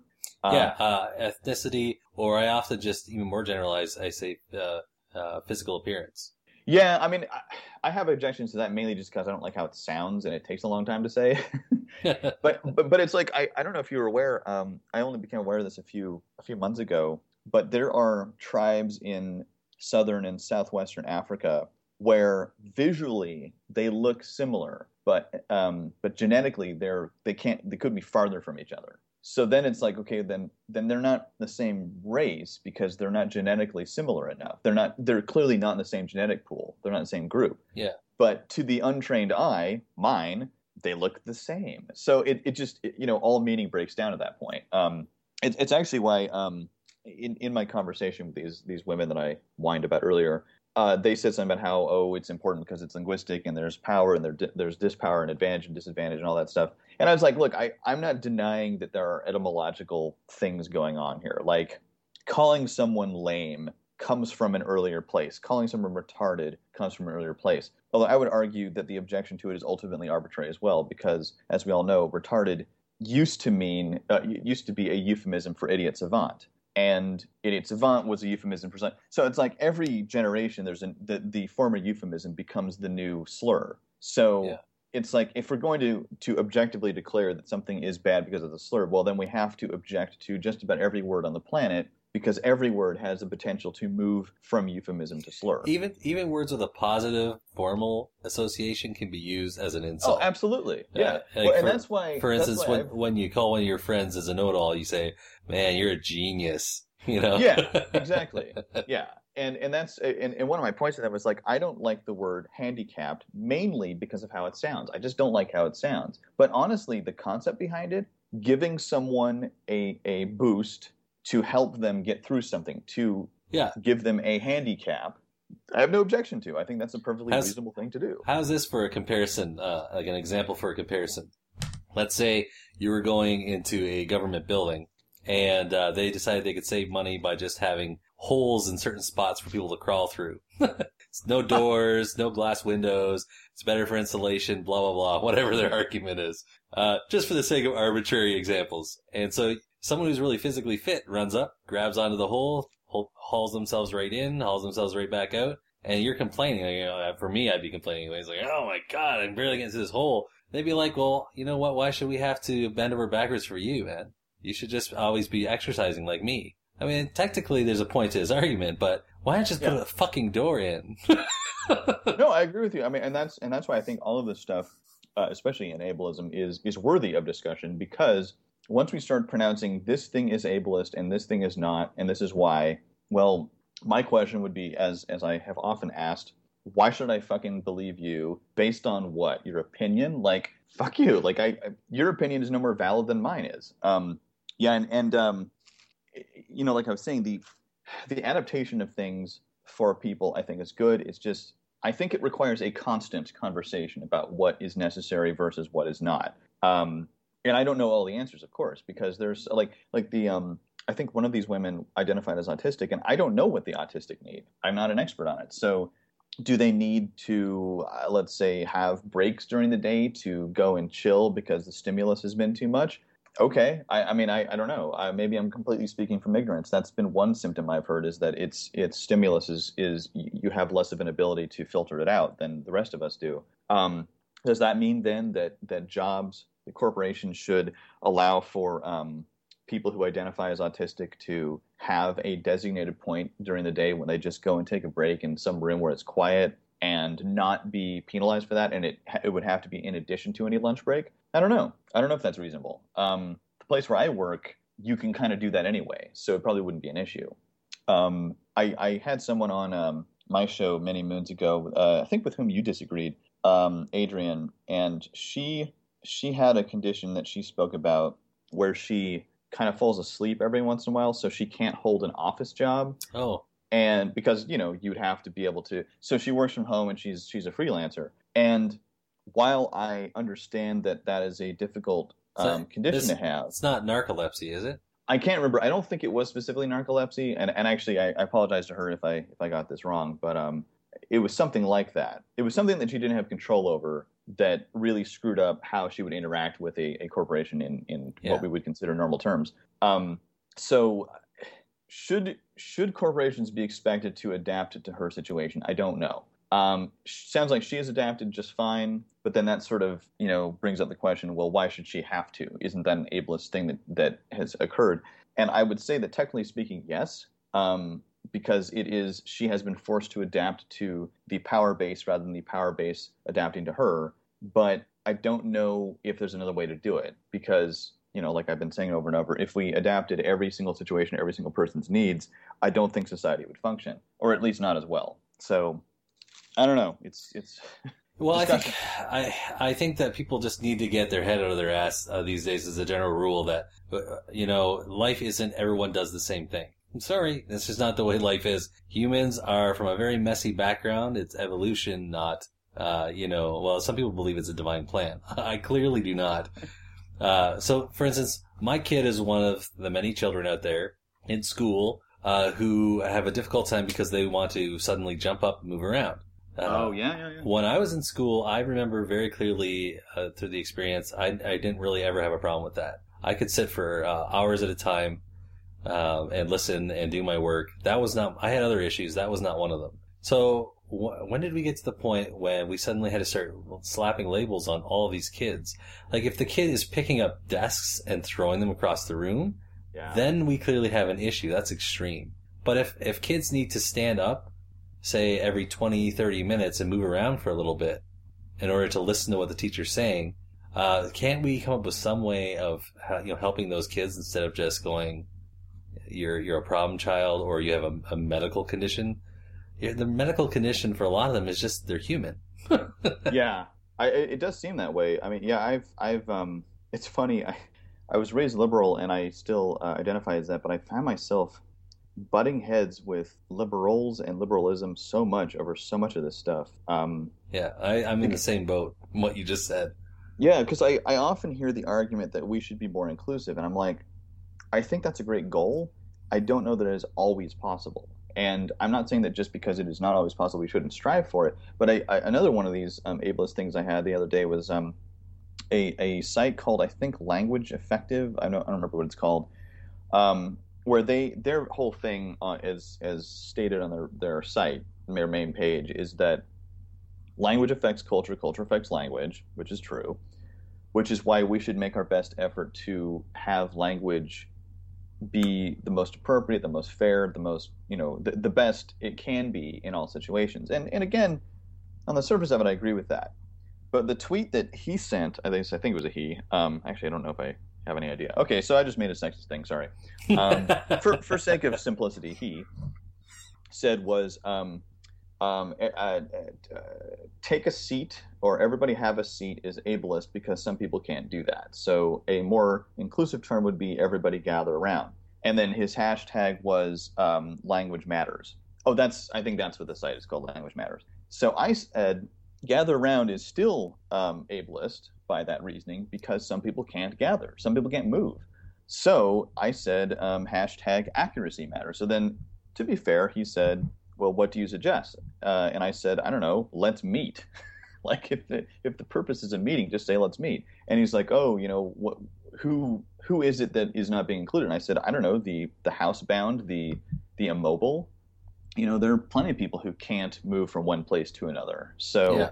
And my point to him was like, look, I understand what you're going for, and I respect that, but you're making pronouncements that you seem to be expecting people to take for granted. Like, this is just the way it is, but it isn't necessarily the case. And, I think, yes, we should strive for inclusiveness, but first of all, language is limited. So any word that we choose to use may be offensive to someone for whatever reason. Does it mean that we should do so intentionally to hurt them? No, of course not. But it also means that we should probably just, on some level, deal with it. Everything you do, they imitate. I was in traffic. I cut someone off. They cut me off. I went, fuck it. From behind me in a little rocket seat, I heard a voice go, fuck it. All day long, he followed me around the house going, fuck it. Fuck it. Sweet little old lady walked up and said, oh, what a sweet child. Fuck you. Oh, it's the Williams boy.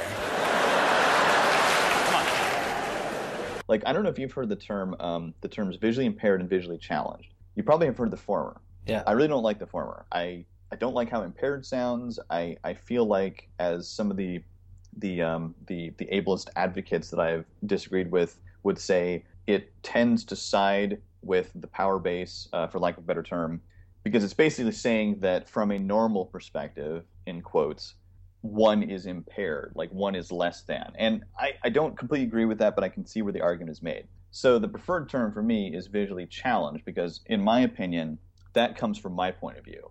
And challenge isn't a bad thing. It is just a thing. Yeah. So in my opinion, there's no negative connotation. There's no disempowerment in the language. It's a real thing. It's just looking at it honestly. I have a challenge. It is not an impossibility, but it is not a complete possibility. It requires adaptation. What I've found, however, in my life experience, this is like over 20 years, every time I've said visually challenged, people look at me like I'm from another planet. They have no fucking idea what I'm talking about.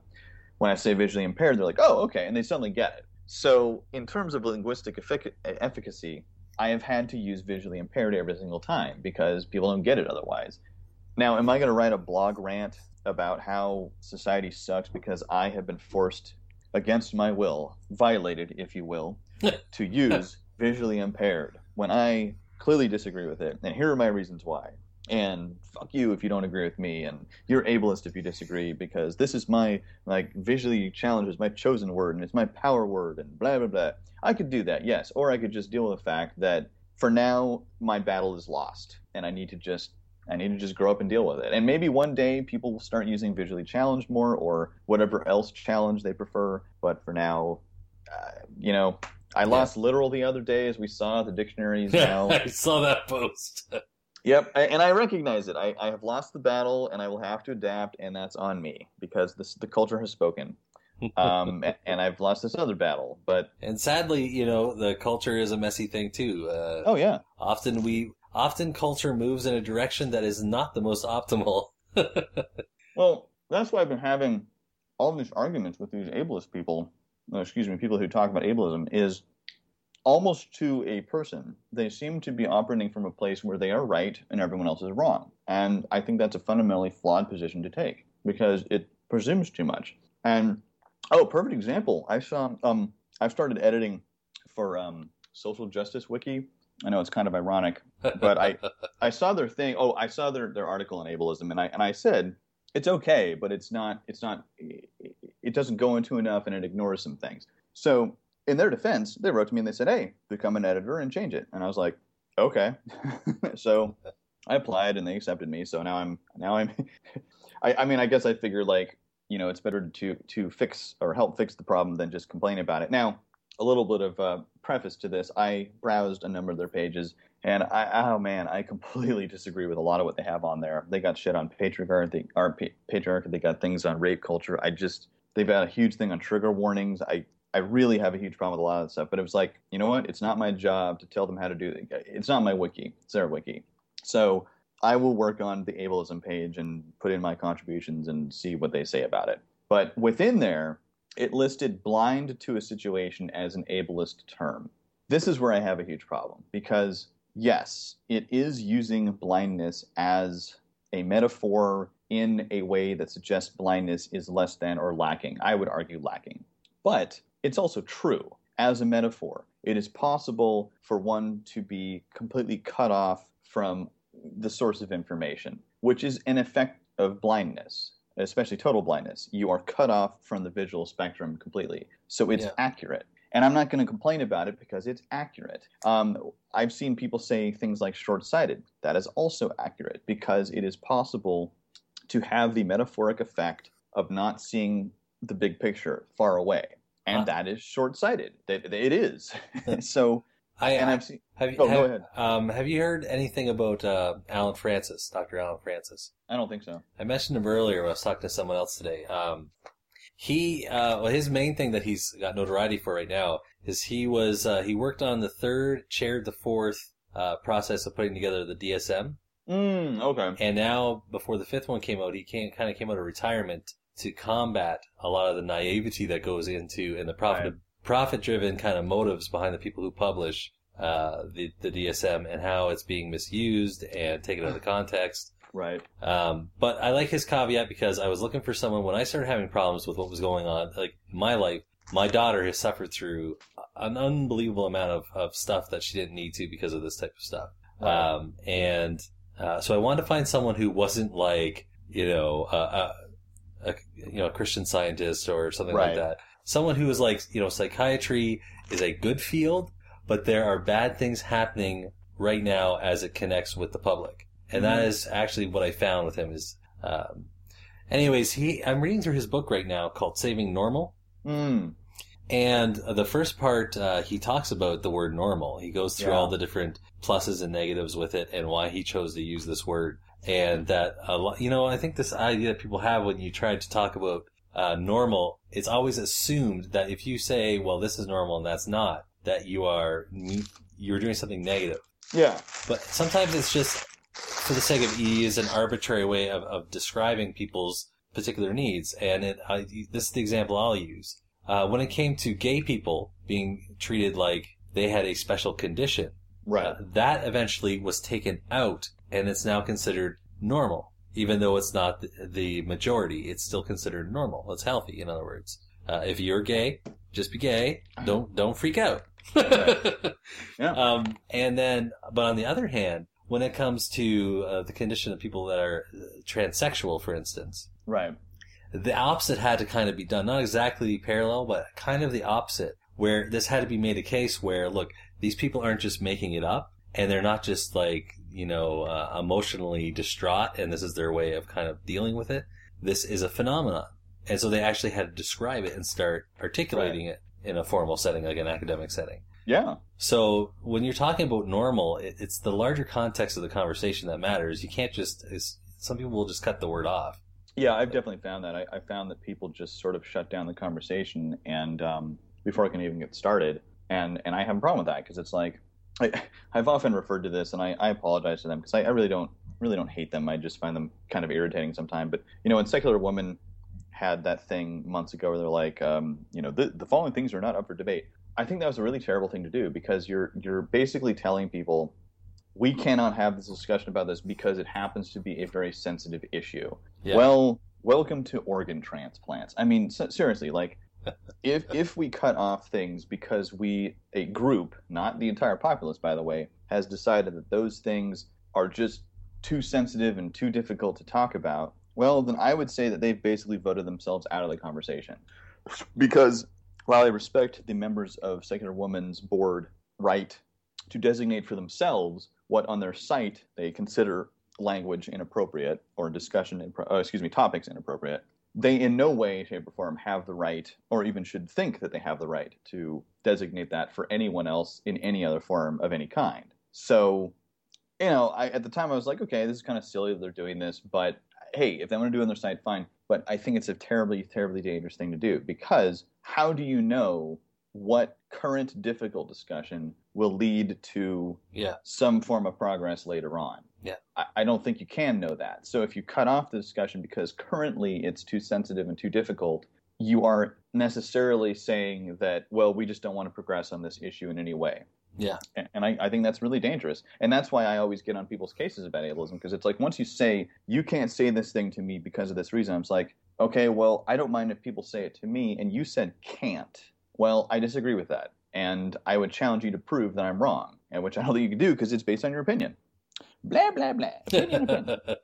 Now, just this stuff just continues to piss me off, because I really don't like it when people make pronouncements of things that...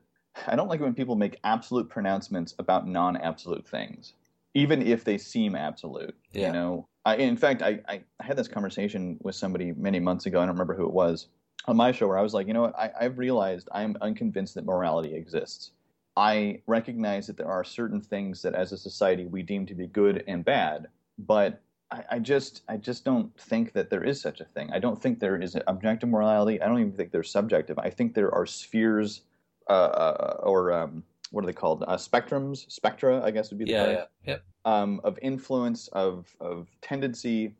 But I think it's actually problematic for us to talk about morality as a thing, because it presumes too much. It assumes that the way we're doing things has a system of rules, which it clearly doesn't. And I seem to be the only one who feels this way, because every time I've gotten in a discussion with somebody where I'm like, well, I'm not convinced that there is morality, then suddenly they're like, well, we all know it's not good to kill people. It's like, yes, I recognize that in most cases, for most people, we recognize it's not okay to kill people. However, there are enough exceptions to that rule that I would say that has rendered that rule meaningless. There are times when it is appropriate and times when it is inappropriate according to whatever culture we're looking at. Which means then that it's not objective. Because we made up a rule and we break it all the time. In fact, oh my God, I don't know if you saw the news clip the other day of Clinton, former President Clinton some audio was released of him admitting, I think it came out the day before 9/11, that he had the chance to kill bin Laden, chose not to, because doing so he would have had to have also killed 300 innocent people, women, and children. So my question is, was his decision to take a positive moral action worth the 3,000 lives that were then taken? You know, what you're describing there is different particulars, but the one that's usually put out there is you're looking over a railroad track. Right. Right. It's the exact same question, right? Where there's 4 people on the one track where the train's going. You can hit a switch and it'll switch to one person. And most people will answer, yes, I would do that. But then as soon as you say, well, there's those 4 people are sitting on a railroad track and there's a big, I don't know why the train would be derailed for certain because there's a fat person thrown in front of it, but right. Just assuming for some reason that you magically know this, would you grab that person and throw them in front of the train? And most people say no. And that's kind of the thing that we're talking about here, that Clinton, he was looking at a terrorist. He knew this was someone willing to kill. Yeah. But he was like, well, there's all these innocent people there. So I can't do this. And people will demonize him for it, but you know, a lot of us would make the same call. Yeah, I mean, and that's the thing is I honestly don't know the answer, is because he didn't know that bin Laden would later attack America. And let's just pretend that killing those people bin Laden would not have. Well, then where would we be? We'd be 300 dead people for no good reason. Yeah. And he would never know, right? Now this is all hindsight, the looking back fallacy, right? Like, well, he should have known. Well, no, he couldn't know. Yeah, I think it's a really tough one. I've heard a similar one. I don't know if it's actually a one or if I just thought of it, but I thought, like, you know, what if someone came to you and said, I don't know, we'll give you $1 million to shoot this kid in the head dead. Like, he's dead. It won't be like he'll be repaired later, just he's dead. Would you do it? And most people, I think, would say no. Well, what if this is, 1920 Germany, and the little boy's first name is Adolf? Right. Then everyone's like, oh, God, yes. But he hasn't done anything yet. This is the idea of the time traveler, because people are more comfortable with going back to what they know is going to happen. Yeah. Right. But even if like suddenly there was a ripple and a spaceship came out and landed, and this clear like futuristic person with all this weird technology telepathically said, you must go down the street or go to the city and kill this child, or else 1 billion people will die, I still would not be like certain of it because it hadn't happened yet. Or, hey, even remove it further. Hey, maybe say, like, go 30 years earlier and say, there's this 8-year-old girl you need to go kill. Like, why? because she will have Adolf Hitler as a child. Oh, But yeah, the she- Terminator thing. Yeah, exactly. Or shit, even further back. Like, you need to go kill this 16th century, peasant woman. Why? Because her great-great-grandson will be if you kill her, it'll never happen. Yeah. And I don't think there's any, I don't know the answer to it. I couldn't do it. And I think even if someone showed me the footage of the millions of Jews who were killed while I was sitting in the room with this kid, I probably couldn't do it. Because I'd be like, but maybe something could change between now and then. Maybe he could, I don't know, get accepted into art school. Or, hey, maybe that'd be enough. Like, go to the art school and say, no matter what the application looks like, when this name comes across your desk, you must admit him. Like, why? Like, just do it. Don't ask any questions. Just admit him. Even if you think his work is shit, admit him. Yeah, even if you find he's really mouthy and tends to yell a lot. Yeah, even if you don't like his hairstyle, just let him in. And who knows? Maybe that would have been enough. Maybe he goes to art school and he expresses himself, and then he just goes into art. Yeah, I mean, I think those things are really tough, but very interesting questions. And I think that's one of the reasons that I have all these conversations with people on Twitter and whatnot, is because I think we tend to assume that because things seem absolute and black and white, they are therefore. Yeah. But we all know that's the argument from design fallacy. So, and that's why I don't know if you've noticed on Facebook, like, I've gotten into a number of discussions with my mom over the last few months, ever since she joined and found me, because it's like I think people are so you had one with her, God, where I had to jump in and say, look, I don't think Corey was saying this, Mom. I think he was saying this. But what's so funny to me was she immediately leapt to defense. Oh, yeah, I don't remember exactly what we were talking about now, but I think it was about gluten. It's fucking gluten bullshit. Oh, Jesus. Yeah, and she was like, well, some of us, and it was like, well, first of all, Mom, he wasn't talking about MS sufferers. He wasn't. He didn't say that at all. Yeah. You are projecting that upon the situation. And I don't really have the guts to do it at the moment, but I would ask her, like, why is it you think you're getting so defensive about this? If this is true, why do you need to get defensive? Like, your defensiveness doesn't change the trueness of it. Yeah. It is either true or it isn't. Yeah, I don't know if you saw, but recently I got into it with her too, where I put up the sweet smelling bullshit is still bullshit. And it was all about how gluten is crap. It's a bunch of bullshit. Yeah, the same researcher went back because he was the one that started it off, but he didn't mean to. People took his work from a different study that was not nearly as comprehensive, and they're the ones who started this multi-billion-dollar crap industry. And so he was so upset by this, he organized a much more thorough study and debunked those own claims. Yeah. Those own claims. Yeah, and I am gooder at speaking English today. Yeah. No, and she jumped on that, and she was like, well, you shouldn't show this to MS sufferers. And I basically said that if her thing is, I feel better because I believe that this is true, that's what we call a placebo. So maybe she should just get a box of pills, empty pills. I think they're called gel caps. Yeah. Right on the box, MS. Gluten-free. Yeah, exactly. Or anything. MS relief tablets, and take one every 6 hours. Won't that have the exact same effect? And then she got all pissed off about that, and I haven't responded to it yet. But one of her pissed off responses was that maybe I should do some research on the MS site. Well, now I can tell you, Corey, and publicly, that I have actually done that. I thought, you know what? Maybe I'm completely wrong. Maybe I'm full of shit. So I went to the National MS Society site. I typed in gluten in the search box. A bunch of stuff came up, and I grant that I may have been cherry picking, and I may have doing the part of whole fallacy because I didn't read every single one. But I tried to find any direct reference to gluten, and the first one I found was from 2008, and it said in no uncertain terms. And I'm not quoting, but I'm paraphrasing, that there is no evidence at all that gluten has any connection, or gluten sensitivity has any connection to MS. Now, when I read that, I was like, well, hey, there we go. So I copied the link, and maybe I'll send it to her. I don't know. But then I thought, well, wait, that's 2008. Let's scientifically, research could have been done since then. So then I thought, to be fair, let's look at a more recent one. So I looked at one from 2013, and it didn't say there was no evidence, but it said that we're not sure about this. All right. So we have, there's no evidence, and we're not sure. And this is from the National MS Society. This isn't from me on atheistasshole.com saying this is bullshit. This is from, and they're quoting researchers and scientists and doctors. Dr. Anton Hill says. Exactly. So now I predict that were I to show this, I particularly, where I had to show this, the response would be moving the goalpost. Like, well, you didn't read all of it, or you didn't read this, or you didn't. It's always because something. Yeah. I suspect that the interest is not in the accuracy, but in what is already believed, which, obviously that's normal and human. And, and on that note, I should go because we got stuff to do, but, Oh, well, thanks for dropping by, though. Yeah, I wasn't expecting to. I just thought, hey, I'm going to watch House. And I thought, you know what? Maybe I'll see if they're still on. And I've been keeping up with your show, man. I'm glad that you're bringing up some interesting guests. And just quickly in passing too, I also was surprised to find out that Dean was not an atheist.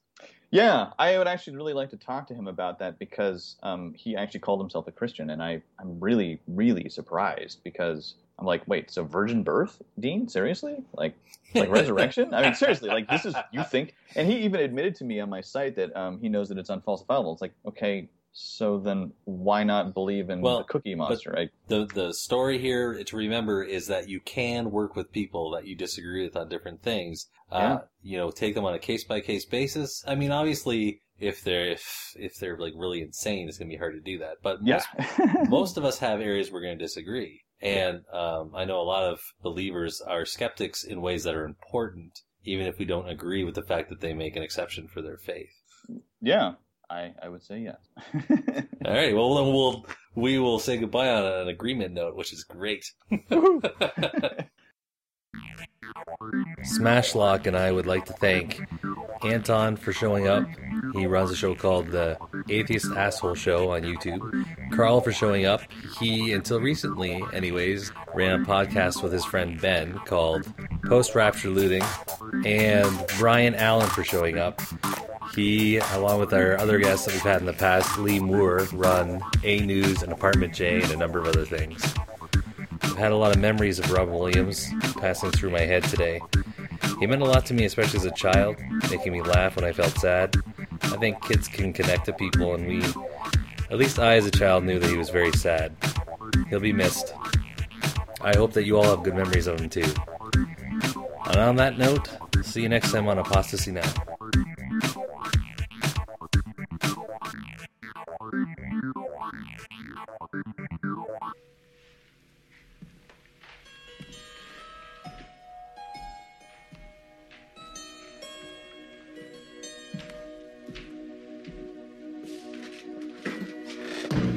Captain, my captain. Sit down, Mr. Anderson. You hear me? Sit down. Sit down! This is your final warning, Anderson. How dare you? You hear me? Oh, Captain, my captain. Mr. Overstreet, I warn you. Sit down. Sit down! Sit down! All of you! I want you seated! Sit down! Leave, Mr. Keating!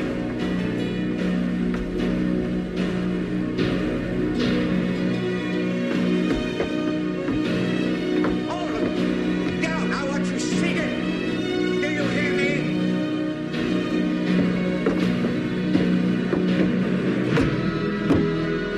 Sit down!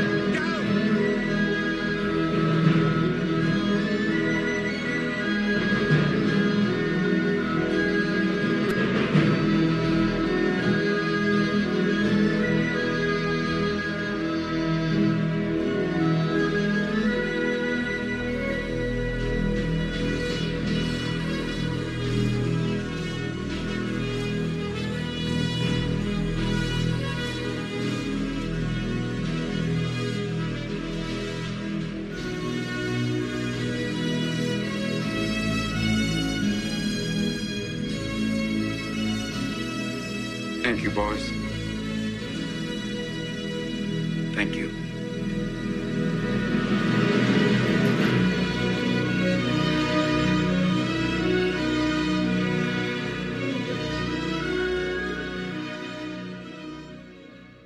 I miss you, and I also say, may flights of angels sing thee to thy rest, sweet prince. Good night.